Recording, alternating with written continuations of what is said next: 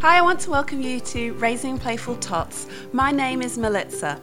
I hope this show is a place where mothers like you can safely explore a slower, simpler and playful lifestyle so that you can get to the heart of what your family needs to thrive, both now and in the years to come. It's good to be back, and I'm excited to share with you an interview today with Galit Breen all about kindness.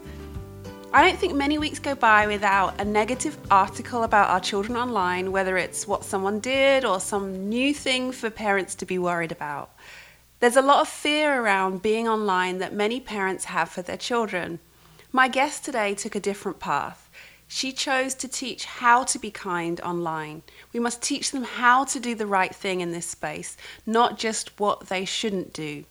We talk about how to come back from shame and hurt online and how we can help ourselves and our kids. She also gives 3 good modeling resources to show them how to be online. Galit is a great resource. Today I'm talking to Galit Breen, best-selling author of Kindness Wins, a simple, no-nonsense guide to teaching our kids how to be kind online. The TEDx talk, Raising a Digital Kid Without Having Been One, and the online course, Raise Your Digital Kid. You can learn more about her at theselittle.waves.net. I'm so excited that you're on the show today. Welcome. Thank you so much for having me. I'm so excited too. Well, I want to launch straight in because I have a lot of questions that I know the listeners will be wanting to know the answers to. Social media and being online can be a scary issue for parents because it's so new, and we've also heard a lot of horror stories. How do you start the conversation about being online with your children? There's so much to that question because You're right. We are coming at it with all this baggage of all the things we're seeing posted on Facebook and the articles that our friends are sharing. But then we've never been there. Like, we've never been the kid who's 10, 11, 12 experiencing all these things. So we have no idea how to help them, right? Yes. So I always say start at the very beginning, right? The very first question they ask is the one that you should be answering. So at my house, it was, I'm on Instagram. Like, that was literally how we dove in. And I thought, okay, we're going there right now, aren't we? Yeah. And I just approached the conversation exactly where my daughter was at because I knew that I had her buy-in, right? It was what she was curious about. Mm-hmm. So that's where we started. That's good.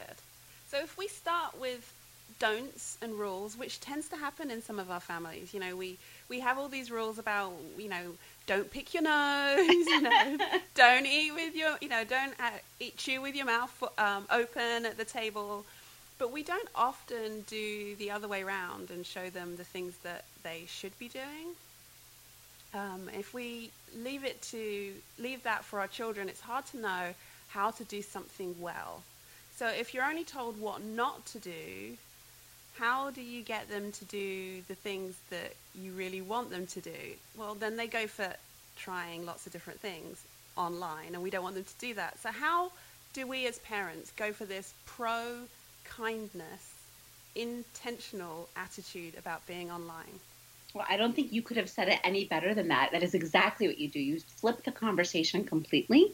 And instead of starting off with the scare tactics and all the things you don't want them to do, which are important, you're going to need to get to them, but start with the positives. And especially if they have not had exposure yet to the online world, which means starting a little bit younger, right? But if they haven't had that exposure, then you get to do that. You get to be their first voice and their first lesson in there. So for us, you know, you're always going to post kind things. You're never going to treat your friends poorly online. That's not how we do it. Instead, you're going to lift them up. Here's how I do it. And here's how you can do it too. So that conversation becomes so much more positive and so much more fun when we do exactly what you just said, when we are intentional about it and we start with what do we want it to look like and how could it be? Yeah, well, I have 3 boys, and so we've always been trying to talk about the kindness thing and be nice thing. And it's hard sometimes with boys because they sometimes feel, well, I can't speak for all boys, but I can speak for my boys, that they kind of think that, is this a kind of a girly thing? Does this make me soft if I'm saying be kind and be nice? In the back of their mind, they know that that's not true because of what we do as a family. But trying to say those words that you just said about in our family, we're always kind to each other. So online, we're going to be kind to each other is really, really important to be able to say. How, if you have boys in particular, would you help a family to be able to do that? I really love that you brought this up, and it's so funny because I literally just recently started a Facebook group for parents who are kind of trying to maneuver this online world. And that is exactly what we were discussing is our boys, because I think maybe we're doing a little bit of a disservice to them because maybe we're not talking enough about what you're saying and how much they're faced with. Like I know my girls are older than my son, so sometimes I think of like older kid parenting in terms of girls. But Right. our boys are facing an awful lot online, and the things that they're experiencing maybe feel a little bit trickier, but exactly because of what you're saying. We're not, our assumptions are not geared toward leading them in that, I don't want to say softer way, but I know what you mean, like Yes. gearing them toward that way that we more traditionally lead our girls. So I think the only way that we can combat that is really two things. One is we need to check our own assumptions, right? What are we telling our Mhm. boys and what are we assuming about them? And then just head right into it. Just really discuss it and start really young. No, boys are kind. Boys are sensitive. Boys are going to think about this. And I know from personal experience, boys get their feelings hurt online all the time. And so it's really a disservice to them to assume that this kind of stuff won't bother them. And so we do exactly what we said, what you just said. We create that kind of culture where this is just how we are, boy or girl, just because we're all human beings, right? Yeah, no, that's well said. Thank you. It's nice to hear it echoed elsewhere and other people. Sometimes you feel like you're your own echo chamber in your I house. It does feel better, doesn't it? It just feels good to know that, okay, there's someone else out there parenting in the same way. I hope our kids Yes. meet. You know what I mean? I hope our Yes. kids get to benefit from that. Exact. Exactly. They are. I mean, and they enjoy having good and kind interactions, but it's putting it into language that they can use and have the kind of the scripts in their head for them to be able to say the right things. I mean, all of my children travel by bus, and depending on their age, they have phones that other people have. None of my children have phones yet. But, videos and things are shown on their phones very quickly to other children that are on the bus. And so knowing what to say when the phone is being passed to you has been a real blessing in our family Oh for my him goodness. to know the right words to say. So it's a difficult situation then. You don't want to be rude. You don't want to stick out. You want to do the right thing, but you've got to be kind as well. Absolutely. And I think there's two really important things that you're bringing up. One thing that I hear from a lot of parents is that they're not necessarily as concerned yet about their own kids, experiences and things because either they don't have phones or they just wouldn't think to do those things. So that's kind of where their family's at. But you have no idea what your kids are going to get exposed to. You really can't control that. Like as much as we Yes. want to, that's Yes. out of our control. And so you have no idea what they're going to see, like you said on the bus. Even at school, a lot of kids have their phones out at lunch and you think, okay, whew, school day is fine, but Yes. it's not the case. So there's that piece of it. They are going, even if you're not letting them be exposed to it at home, there's so much that is out of your control outside of your home. So that's the first part. And the second part that you said that is so, so vital is giving them those scripts. Because if it's not on the tip of their tongue, they're not going to say it. And it has to sound like them and it has to feel comfortable for them to say it. And it has to feel good that it fits in with what you've already taught them. And that takes some conversation. That takes some work to get to. Because sometimes the way that we might sound doesn't work for them. And so we Yes. have to work with that and create something that feels good for everyone. Yeah, it does. And I think there's a lot of talk about hacks and quick ways to do things and easy ways to do things. And while all the things that you're talking about are easy and somewhat quick, these things take time to implement and they take time and years of little here, a little there with your children to really develop that, wouldn't you say? This is such a huge key point, and I would say is maybe my biggest struggle in helping parents and teachers get there is that everyone wants that quick fix. They want an app that will Yeah. do the work for them. I had someone email me actually just yesterday saying, I like getting your newsletters, but what I really want you to tell me is the one quick thing that I can Yes. do. And I had to say, I wish I had that for you, but that's not what this is. Like, this is one of those long-term conversations like drug education or alcohol education or even sex education that is Yes. long-term and needs to happen over and over and over again in order to teach our kids what they need to know. There actually isn't an app to do all this for us. There's just no Yes. replacement for the kinds of conversations that you and I are talking about putting in place in our homes. Yeah. Yeah. It's true. And kids share all types of things. We've all been in that supermarket queue, and the kids, when they're preschoolers, have said something, and you've been like, oh my goodness. And, we have that shame and we have that embarrassment for our children. And we've been in that place ourselves as parents when, something has happened and we feel that shame or that embarrassment, whether it's justified or not, and we withdraw. And for our kids, we want to protect them from all of those cruel things that happen online. I know that you've gone through some shaming online. Can you tell us how you came back from all of that stuff that went on, and how we can help our children to come back from shame and hurt online? Yes, I can definitely do that. And I think, and I'm glad that you brought this up because I think sometimes at this point in my story, I don't give enough time or focus to that part of my story where I had to go through it to get to where I am today. And it's so important to give space to exactly what you just said. When our kids go through any kind of shaming or bullying or even just cruelty online, it is a big deal. And it was a big deal to me as an adult with a great support system and understanding of the online world. For our children, it's a much bigger deal, I think, than it was for me. And so I'm really glad that you brought that up. So thank you for that. I think sometimes I don't give enough space to that for our kids, and they need it. So my specific story was I had been freelancing online, and I wrote an article about marriage where I put in a picture, a wedding picture, and the comments that came in on it were about me and how fat I looked in my wedding dress. So that's kind of it in a nutshell. And so I should say right away that it took me months to come back from this. Like, I was devastated. I had been writing online for like 6-7 years by then. I definitely knew not to read comments. I understood all of that, but it still hit me really, really hard. And the shame that I felt was really a controlling factor in my behavior. So I didn't show it to anyone but my husband. I didn't talk about it. I wanted to hide it because I was embarrassed. And paralleling that to our children, they might do that. So they might not come to us and say, someone said this about me online. It's up to us to kind of create that relationship with them where they can come to us and or to be online with them so we can kind of be aware of what's going on. Now, that's not foolproof, but it does help. So it took me, I would say, 2 or 3 months to come back from my situation. And I wrote a second article calling out my fat shamers and calling for online kindness. So my way of coming back was standing up for myself and creating a movement that we don't need to be like this online.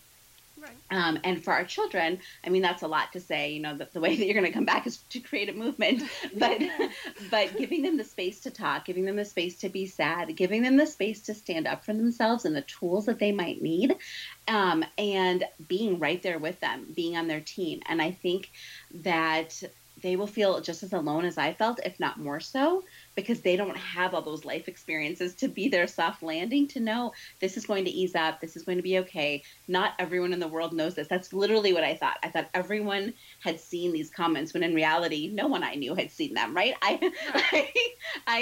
It felt so big to me, and to our kids, it feels even bigger because their worldview is smaller because they're younger. So being right there with them and giving them that space to process it all, and to, if they decide they want to speak up, to swallow that protective feeling, and letting them do that is what will help them heal. Yeah, that's really wise words. I think it's such a tricky time when we all feel hurt and upset because we're just in the midst of it, processing what's going on, and it's just so hard to watch somebody hurting, but it's hard to be that person that's hurting as well. And so thank you for those helpful words so that we can know what to do for our children when they're in that situation. I mean, what we do for ourselves is what we do for ourselves, but it's so hard when our kids are just sad. It's so hard. And I think that oftentimes what we think is if we let them stand up for themselves, are we drawing more attention to it? We just want it to go away. But in reality, the message that we're sending is that their part of the story is shameful, and it's not. They're not the ones who did anything wrong. It's like a certain amount of victim blaming that we're doing, not on purpose, obviously, and with the best of intentions, because we're trying to protect, but it sends the opposite message, and it takes a lot to undo that. So yeah, it's exactly what you said. It's tricky. That's exactly what it is. Yeah. I want to switch gears a little and talk about online chat systems and comments that you do. I know my children in school a few times have been asked to join online school chat systems where they can talk to their teacher or talk to fellow classmates. And one of my elementary boys was doing that. And it started off just fine. And just like if you listen to conversations in the back of a car, if you're driving, conversation can go up and down into all sorts of different areas, even in the back of the car. So, of course, you don't expect anything less online, but they're right there against their name for everyone to be able to see. And I was surprised at my reaction to seeing the comments that he'd actually written down for his classmates to be able to see. And my urge was just to say, he needs to come off. We don't want him on those systems anymore. My husband had to kind of talk me down, and we had it's the same things that they would say in the back of the car. We had a lot of back and forth on that. So I wondered if you could speak to me and all of those other mums and dads that children are using chat rooms and comment sections on social media. What questions and conversations should we be having with our kids? So this is such a layered issue because of everything you just said. The first thing is it's coming from school. So not participating is kind of tricky, right? I mean, it's kind of a tricky thing to not participate. But the second part of it is remember that our teachers and our schools are new at this too. So really, they should have never been allowed on there until they were taught what was okay to put on there and what's not. And I'm not faulting the school at all. No, we had a very similar experience with my own daughter's school. They don't know either. I mean, we are literally the first parents and teachers raising our digital kids without having been them. So the schools want to stay on top of things. They want to give them these opportunities, and then they're forgetting that teaching part of it. So again, not faulting the school, but it's a reality. They're not teaching them, which means that it has to come from us. And so your instincts are right. They need to be taught what's okay to say online in the exact same way that you teach them what's okay to say in person, in the car, or wherever else it is. But the difference is we have to show them, like literally show them how easy it would be for someone to screen cap their words and share them. It's so much more permanent. In the back of the car, they say it, and it kind of, like in a cartoon, it would flit away, right? Yes, but online, it's not like that. And our kids have zero concept of how far-reaching those comments can be, or even how thoughtless some of their friends might be with it. They feel like, but it's my friend, and their defenses are down. But we know how fickle kids are, and we know how impulsive they are, and we also know that those same kids also don't realize how far-reaching mistakes like that can be. In my own daughter's school, this happened in the 2 grades above her. The first group that was allowed exactly what you're describing, a group chat through school, and the teacher was not monitoring it enough, and it got a little bit out of hand, and somebody took a picture of a kid at school, so this is a 5th grader, with a mean comment on it, posted it in there, and somebody else screen capped it and started texting it everywhere. And just imagine how big that went and how that must have felt to that child, but also how that must have felt to the child who took the initial picture.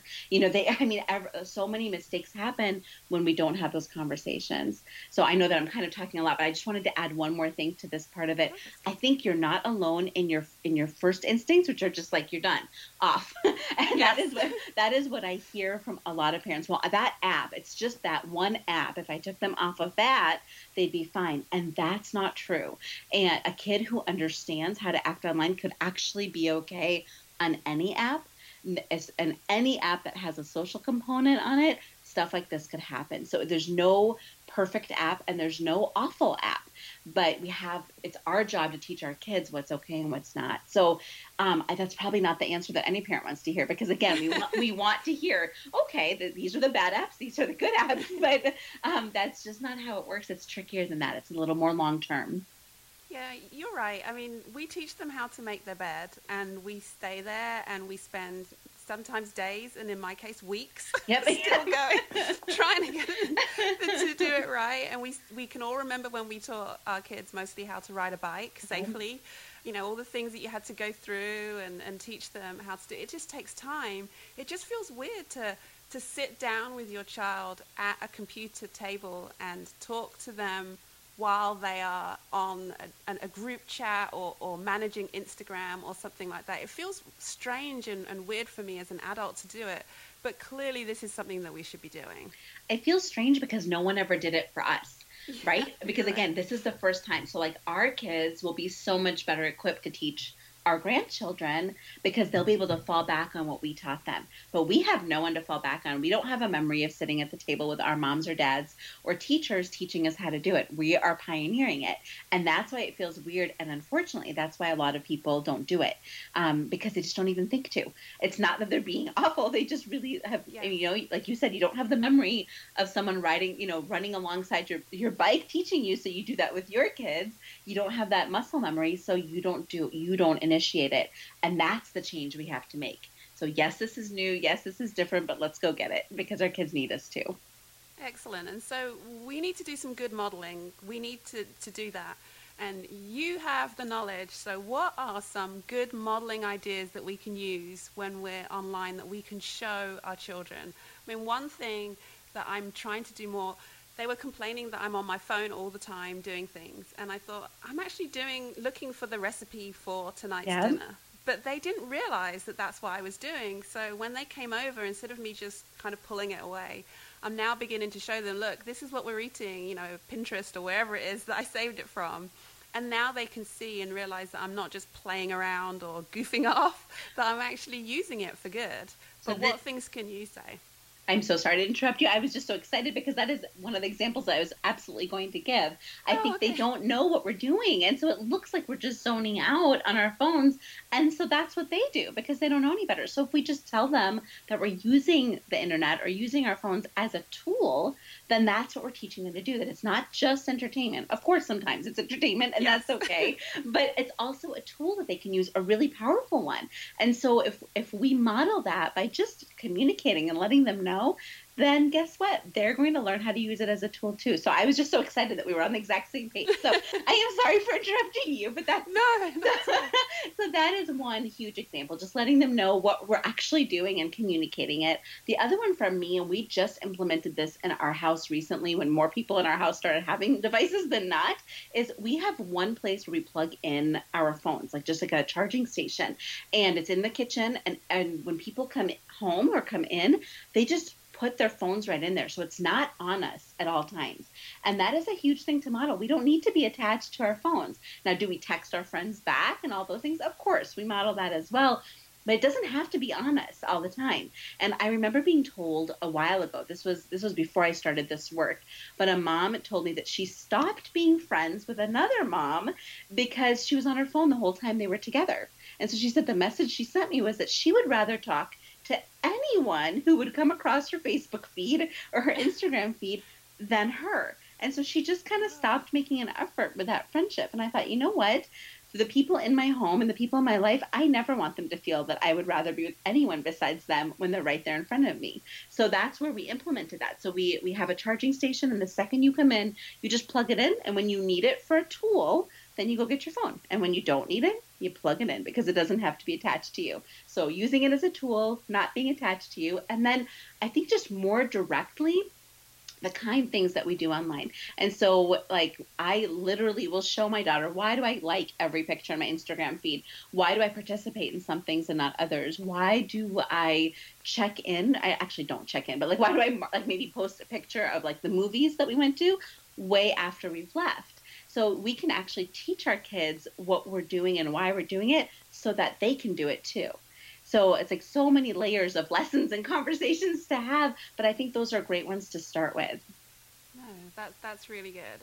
Often that's our hiccup, is that we see the need to do something and we want to do it, but now we're stuck at how to do it. And so they were some really good ideas to get started. And I think once you start doing it, then others kind of come along. And especially if you talk to friends as well, you start, brainstorming, going, oh, you do that? Oh, I'm going to try and do that too. So that's huge. I think that I've written about this just a tiny bit, but I know as a blogger, like when my kids were really little, I found so much solace and comfort and information from other bloggers or from what people were posting on Facebook or wherever it is they were posting. But then as our kids got older, that line kind of became blurry. Like we couldn't really tell all of our, could you imagine posting what your 13-year-old is dealing with on Facebook? It would be a complete invasion of his privacy, right? Yes, and so exactly. We all kind of stopped doing that, but we really needed each other because the issues had a lot more, I don't want to say depth to them, but maybe impact to them. And we needed each other. And so this is a great way to do it. Like, don't put it on social media for everyone to see, but find your mom group and just ask. Just say, like, what are you letting him use this app? How did he use it? What are you teaching about it? Or I read this article. If you're not one to find everyone in person, send it to your email group, put it to your friends over email and see what everybody thinks. And once everybody's talking, I think we find that not only do we need each other more, but we're open with each other so much more. And then we're all better for it. It's super important. Yeah, it is. I mean, I started a Facebook group recently too for that purpose, for reflection and being able to look at things and really think, does this fit with my family and how am I going to do it? We can't always have a knee-jerk reaction to things, one way or the other. Sometimes we really do need to reflect and see how are we going to do this in our family and actually will this work the way that they're doing it? And so I really appreciate an opportunity when you have with friends to be able to talk through things and think about it and not just feel shame or embarrassment because you're not keeping up with the Joneses. Well, we should join each other's Facebook groups because they sound very complimentary to each other. And I was just going to say, just because, and I don't know if maybe you can relate to this, but I live in Minnesota and I did not grow up here. And I don't know if you know very much about the Midwest, but it's like such good, nice people, but man, do they love each other. And so it's like, it's very hard to break in and it's very hard to find your group. And I do have wonderful friends here, but I also have wonderful friends around the world. And so connecting online in a Facebook group to me feels different than it does posting it to your general page. And so those groups are, I don't want to say a safe space because I just don't believe in that, but they're a better place to have those kinds of discussions. And there are ways to have those discussions, like by sharing an article or like you said, like posing a question without blabbing your kids' whole stories. And so there are ways to still reach out to each other, even if you don't have your mom group in your town, or even if you, do you know what I mean? Like you can do this online in a way that still respects your kids' privacy, I think is what I'm trying to say. Yeah, well, absolutely, because you won't always find people that are like you all around you, but there are many people that are like you around the world. And so the more people that you can gather around you that can help support the way that you're doing things, the more positive you can be for your family in so many ways. Goodness, I agree with you. So what is your Facebook group's name? Just to make sure that I want to write it down. It's the Society of Nimble Parents. Okay, well, I will join it right after we hop off the call. And mine is called the Savvy Parents Club with Galit Breen. So I will welcome you there too if you would like to join us. But if not, I will join yours and join in your conversation. Excellent. Oh, this is exciting. So we want to talk a little bit more about kindness to our children. So your book is all about kindness wins and how we can share being kind and that intentional positivity about being kind and asking the kids to be kind. But we need, as parents, to be kind to our kids too. So how can we show kindness to our kids without feeling like we are being a pushover or that we have to teach them all the time? How can we make sure that we're showing kindness?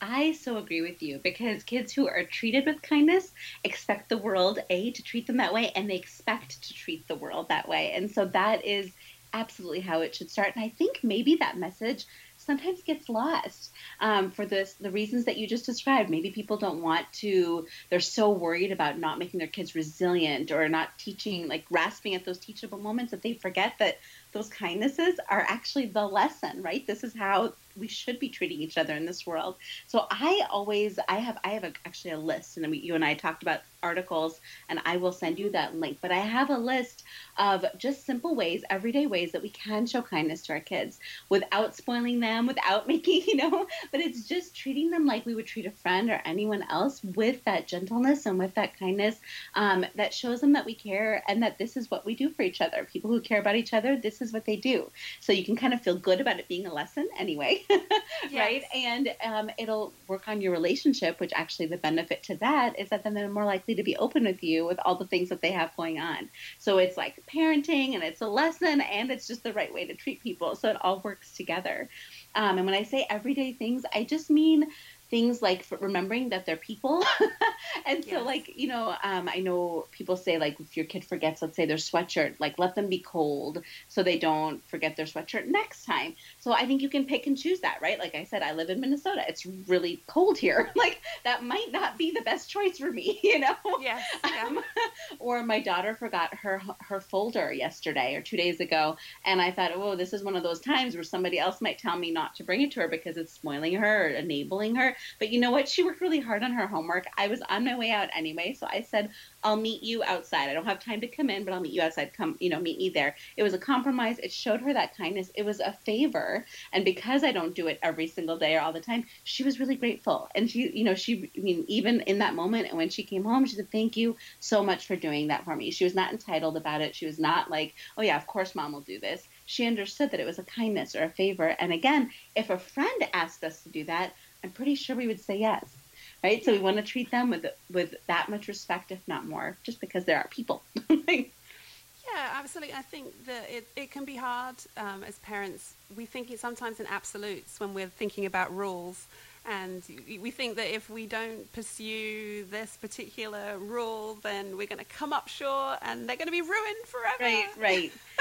if that's ever possible. But it's not that at all. You have to be able to do what your family feels is the right thing. We have a family statement that we have by our meal table that we look at every time that we're at the table. And one of the things that we have in our family mission statement is we like second chances. And that's an important one that we talk about. And so my son had a similar thing. He missed the bus, and it was totally his own fault. And partly some of my fault for how it happened. And I could see he was devastated that he'd missed the bus. And we have a rule in our house that if you miss the bus and it's your fault, then you pay a fine, a very small fine. And it helps. And it's been very corrective, and it's not a big deal, and it hardly ever happens. And he was just really upset. He'd missed the bus. He was cross about it, and he's like, I'll just go and get my money. He was just very matter of fact, like, this is my life right now. He wasn't mad with me. It was just like, let's just do this. And can you take me to school? And my heart just melted because I just thought, here he is in the midst of just frustration, and he just took it so well. And I knew that in his heart, it wasn't intentional. He hadn't deliberately set out that morning to miss the bus. Absolutely. Been one of those cascading days that if he could have gone back to bed, he would have and tried again. And I just gave him a big hug and said, we don't need to do this. And we had a conversation, and I could give him a hug, and he crumpled as they do, and gave that big heartfelt weep that kids do. Yes. And I just loved him in that moment and said, go wash your face and we'll go to school and don't worry about that. And I think it's just showing our kids that grace. I mean, really, yes. If we were, like you said, sometimes those mornings happen. And what if our partners were like too bad? Yes. Like you showed him so much grace, and that, to me, the lesson that that you are his soft landing, and that yes, you are going to teach him and you're going to hold him accountable, but you're also going to love him and be his soft landing. That is the lesson right there. And so I think that's amazing parenting. I think that he will remember that, and that will become such a more important moment for you guys than if you had just been hard in that moment. At least that's what I think.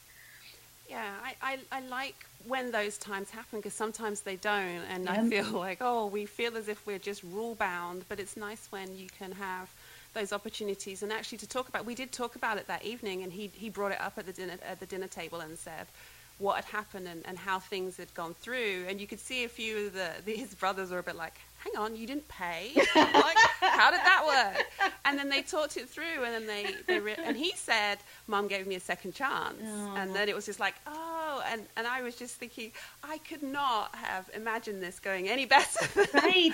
But it's because of how you set it up, though, right? I mean, you have a system in place for what happens. Everybody knows what to expect, but like exactly what you just said, you don't have to be so rule-bound about it because the situation that might have not warranted that. My friend Vicky says this so beautifully, parent for the moment, not what you think the moment means. And I love that because you were parenting that moment, not trying to say, well, if I do this, then he will never be accountable for anything, right? Yes. When in reality, he actually was, I think, more accountable. Don't you think? I mean, he's the one who talked about at dinner. He explained what happened and that he took responsibility. Like you said, it couldn't have gone better. Yeah, it was. Yeah. Well, we've been talking a lot about kindness, and sometimes we get stuck in, it's not the unkind things, but we get stuck, like we've talked about, with the don'ts and the rules. If we want to change our mindset and use more of the kindness wins philosophy and the kindness things with our families, we need to be connected with other kindness people. What are some kindness people or books that you would recommend if you were trying to make over your family atmosphere? Oh, that is such a great question. I actually want to throw that back at you too. I want to hear what recommendations you have. So our family read Wonder together, and I'm sure that everybody is talking about that book, but that is one that really helped us start the conversation. And I love, for writers, like for parenting philosophy writers, I love Michelle Borba, and I love Rachel Stafford, and trying to think if there's anyone else who is kindness focused. Michelle wrote a book called Unselfie, and it is empathy focused. And I think it works really well with the work that I do. I like those two together. I'm going to have to think about this one a little bit more. Do you have any great recommendations? Well, this is something new that I'm kind of going into. I've done small parts of kindness things before, but I'm trying to do more of it. So that was a question that I wanted to see for myself. But I really enjoy Alyssa, and when she talks about bounce back parenting, she talks about 101 ways to be kind. You've probably seen her post everywhere of all the different kindness ways that you can help to do that. I really enjoy her work with how you work with children to get kindness in. I can't think of many others. I just pick up here and there bits and pieces of people, but it's something that I really want to focus a little bit more on. So I actually really like what you said about the picking up the bits and pieces, because a year ago, actually almost exactly a year ago, October is anti-bullying month, and I really try to send the message that we need to move away from anti-bullying and toward pro-kindness. So while a lot of my colleagues were really focusing on that no bullying message or anti-bullying message, I decided to give it a try to go for the pro-kindness message. And every day I shared one article about someone doing something kind online or in person. And what happened was, once I started really paying attention to it, I noticed it a lot more. And not only that, but people started sending me all these great articles and all these great moments of kindness that they found. So maybe there's no the be all end all great work about kindness, but maybe it's about shifting our mindset to look for it until it becomes so normal that the other stories, the negative stories, become kind of weird.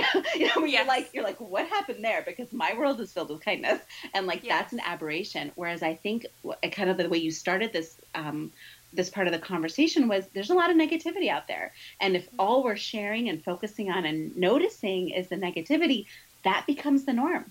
So let's reclaim that, and let's kind of shift the conversation maybe in smaller ways rather than like the big epic work, but in smaller ways, sharing the good stuff. Yeah, that's a great place to end. Okay, where is a good place for us to come and find out about the kindness that you talk about so well? So my website is theselittle.ways.net, and I am Galit Breen on all social media. So whatever social media platform you're on, that is how you can find me. And my Facebook group, the Savvy Parents Club, I have to say, is filled with some pretty wonderful kindness warriors and change makers and parents and teachers who really want to make a difference. And so that is another great place to be. And then I will send you a link for my kindness thing things, my information on how to be kind to our children and how to really build that in them, because it's a great resource and a great reminder. So those are the best ways to reach me. Brilliant. Well, today I've been talking to Galit Breen from theselittle.waves.net and her book Kindness Wins, and how to be more intentional about teaching our kids how to be positive and kind online. Thank you for being here today, and I will be right back after this short break. Galit and I could have talked for a long time about kindness online.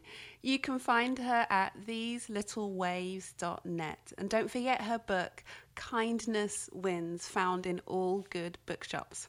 Both Galit and I have that lovely thing of our names and how we say them. And I think listening back to this recording, I must have said her name in so many different ways, and I totally understand how frustrating that must be. With my name Melitza, the same thing happens to me, so I must apologize, Galit, for getting your name wrong some of the times as we were talking through the interview there.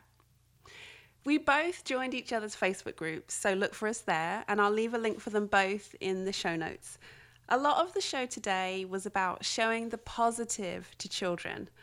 They have to know what to do and not just what not to do. When they were little, we knew that saying don't run wasn't as good as saying walking feet.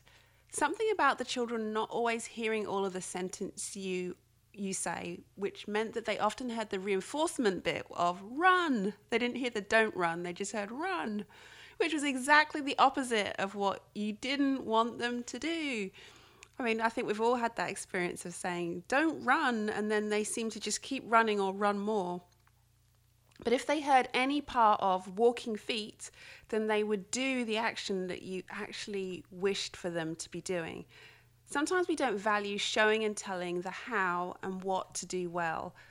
We just tell them the don't.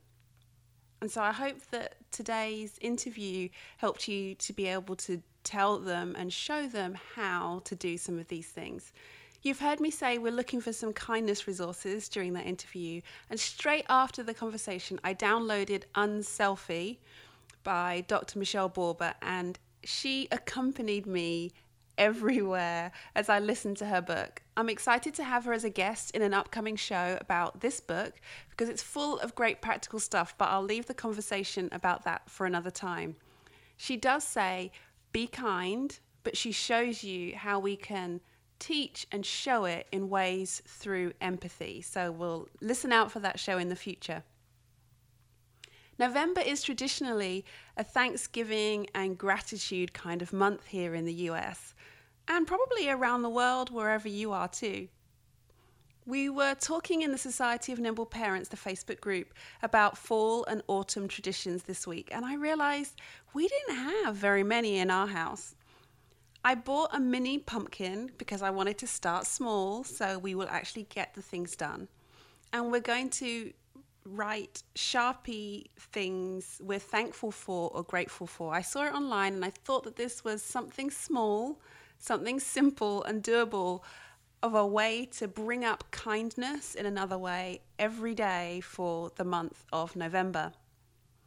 If you're struggling with the be nice or be kind to your sister or brother thing, or want to learn more about kindness, I've started a few Pinterest boards to help out with our mindset and set an atmosphere for talking about kindness in our home. Sometimes that's just what the problem is it's hard to bring up kindness without just saying, well, we just all need to be kind. And kind of that's the end of it. We want many different ways that we can kind of bring that up. Kindness is not just for November, and it's not just for the girls. So the 3 boards that I've got is one called Be Kind, and this one's for kids. It's simple family projects that help heal and encourage family traditions and comforts. So all of the pins that I pin there are to do with projects, healing and encouraging family traditions and comforts of being kind just for the kids. The second board is called Be Kind for Us. Self-kindness matters, because we need to be kind to ourselves.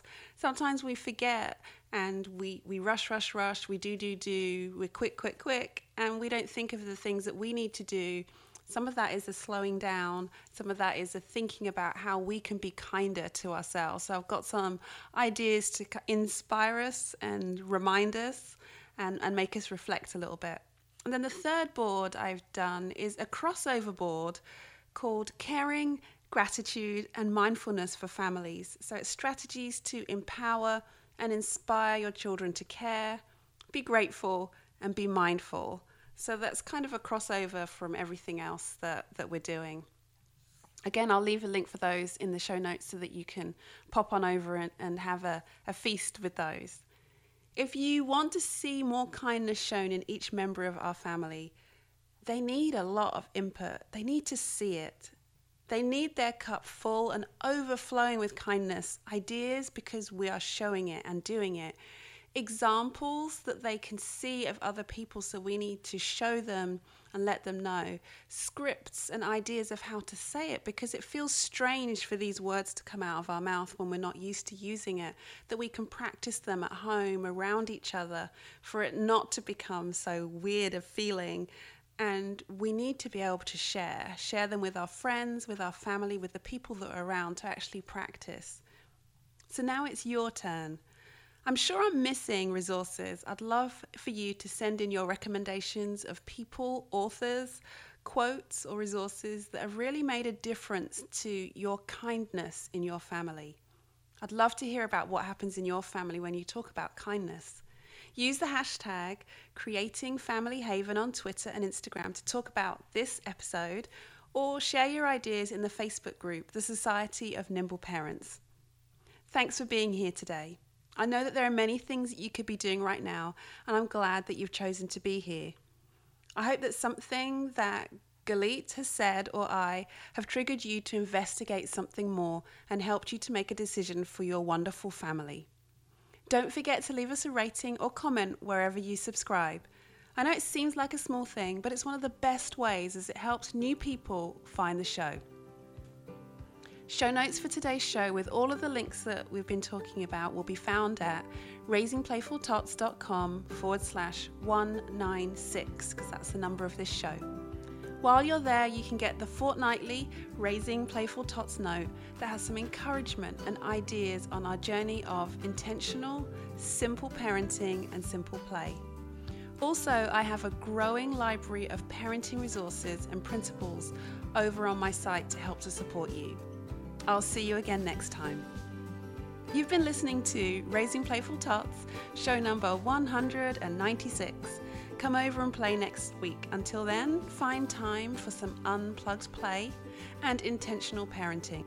Join with me each week as we share, learn and laugh together about making the most of creating our family haven. Goodbye.